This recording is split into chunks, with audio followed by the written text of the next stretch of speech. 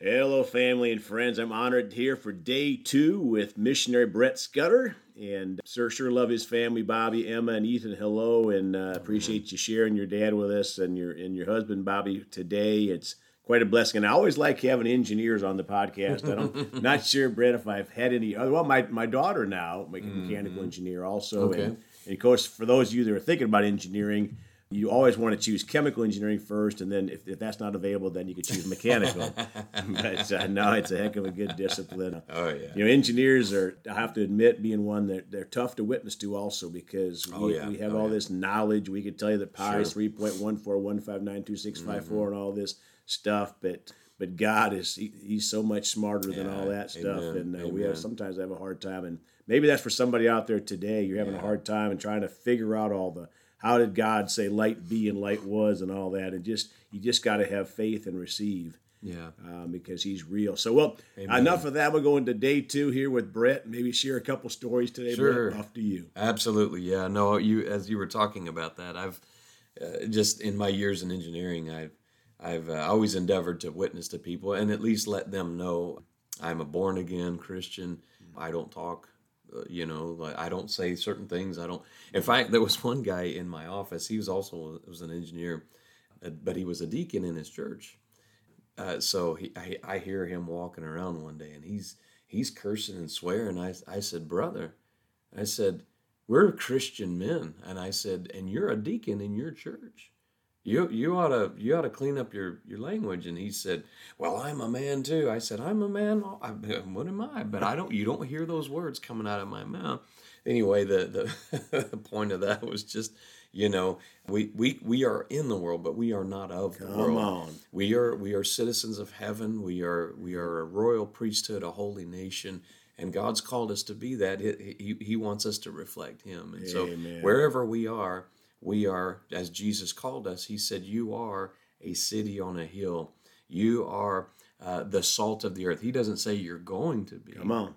He says you are. Yep. And so wherever we go, we are to be the salt, be the light in that place. That's our assignment. Ambassadors, amen. That's exactly, ambassadors. We are missionaries in our office. We're missionaries in the grocery store. Wherever we go, God has called us to be there because, the pastor's not going to win everybody. The evangelist isn't going to win everybody. All of us have that commission to be an evangelist. So, we have to make that a purpose. We have to realize I may work a desk job or I may work a factory job or whatever it is that you do, a clerical job.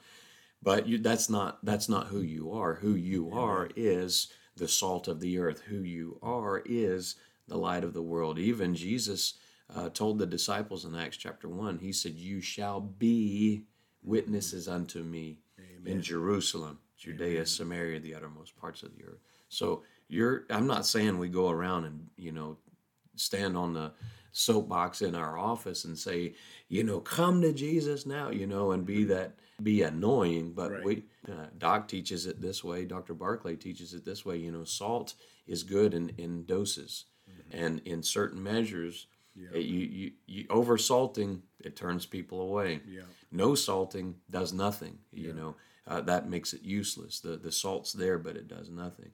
So it's not being applied, is what I wanted to say. So we measure that out in doses, and people will respect that, and it will influence them.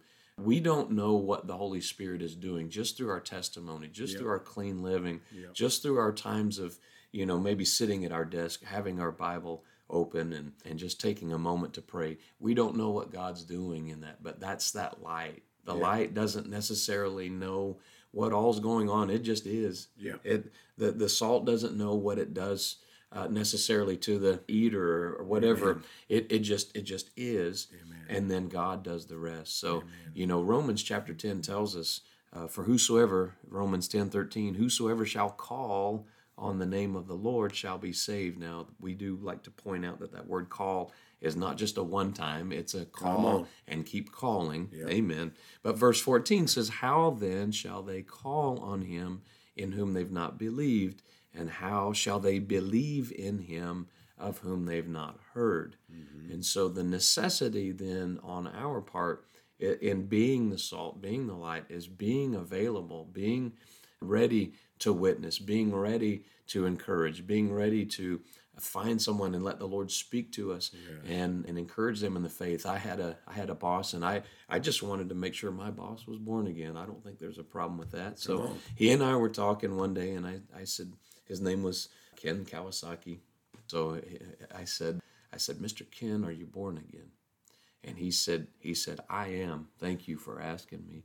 But we were talking about engineers and being logical and being a little bit overly analytical. And he said, but he said, I find it hard because I have all the money I need. I've got a beautiful wife. My kids are healthy.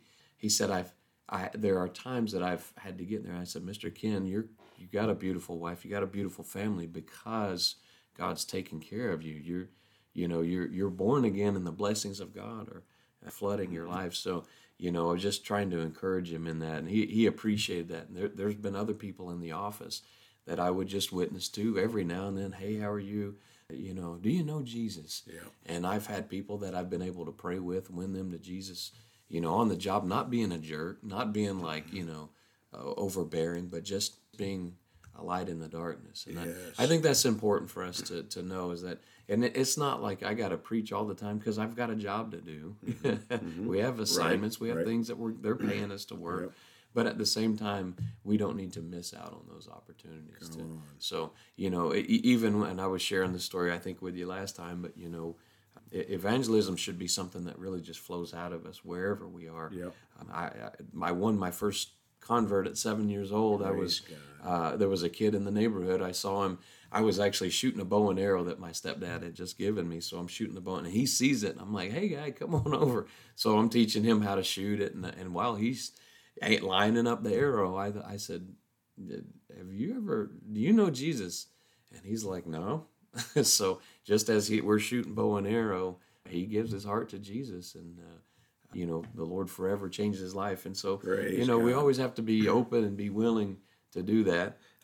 There was one time I was on my university. I did a lot of witnessing on university campus. But there was one time, probably wasn't the wisest format of witnessing, but I thought, let me be bold for Jesus, Mm-hmm. So there were a bunch of guys playing basketball, and then we kind of had a caged area there on campus. Big guys, like these were big guys, and they didn't look very nice. But I thought, let me be bold for Jesus. If I get beat up, I get beat up, but praise God.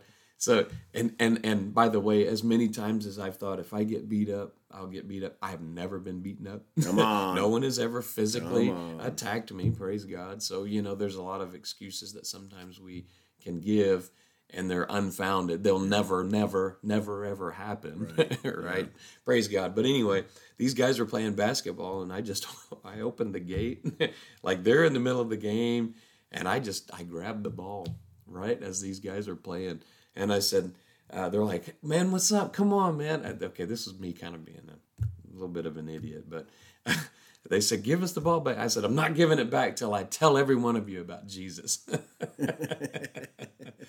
And they all kind of hung their head, and they all kind of started kicking the ground, staring at the ground. But see, that's the Holy Spirit. Yeah. He starts speaking to people. Working with us. He works with us. That probably wasn't the smartest thing, but praise God, at least we were bold for Jesus. Amen. And so anyway, I got to pray with a couple of guys to be born again that day, or at least give their heart, recommit their life to Jesus. Yeah. So, we have to let God work through us. We've got to give him something to work with. And sometimes it's just as simple as, hey, bless you. Every time I go through a drive-through window, or I go through just kind of meeting somebody in passing, I'm always sure to say, God bless you. Yeah. Just so that you hear that, so that there's some salt that comes out, that emanates from my life. It's in the simple things. Yeah. And I want to encourage you listeners out there today. I just heard this in my spirit. You don't think you can do it. The devil's been beating you up. Yeah. You don't talk right, you think, or whatever. But I just want to encourage you. Don't listen to the lies of the devil. Yeah, just go talk to people. Just love on people. Amen. Tell them about Jesus, and you'll see great things happen. Brett, if you would pray, we'll go on to day 3. Amen. Heavenly Father, we do again say thank you for loving us. Thank you for allowing us to be your children. Yes. thank you, Father, that you welcome us into your kingdom. You wash our sin away and you separate them from us as far as the east is to the west. We're grateful, Heavenly Father, that we are the redeemed of the Lord. Help us to be lights in darkness, Father. Help us to be bold as lions. Help us, Father, to proclaim your gospel as you have commissioned us to do until you return. Father, we love you, and I bless this congregation, this audience, in the name of Jesus. Amen. Amen. And you can contact Brett's ministry at swmissions.org, Yes, sir. correct? Yes, sir. Yeah, and please, I want to encourage you, please pray about helping them financially. It's a great ministry. And folks, we sure do love you all. Please go talk to someone about Jesus today. And remember, Jesus thought about you on the cross at Calvary, and he's coming back soon. Yes.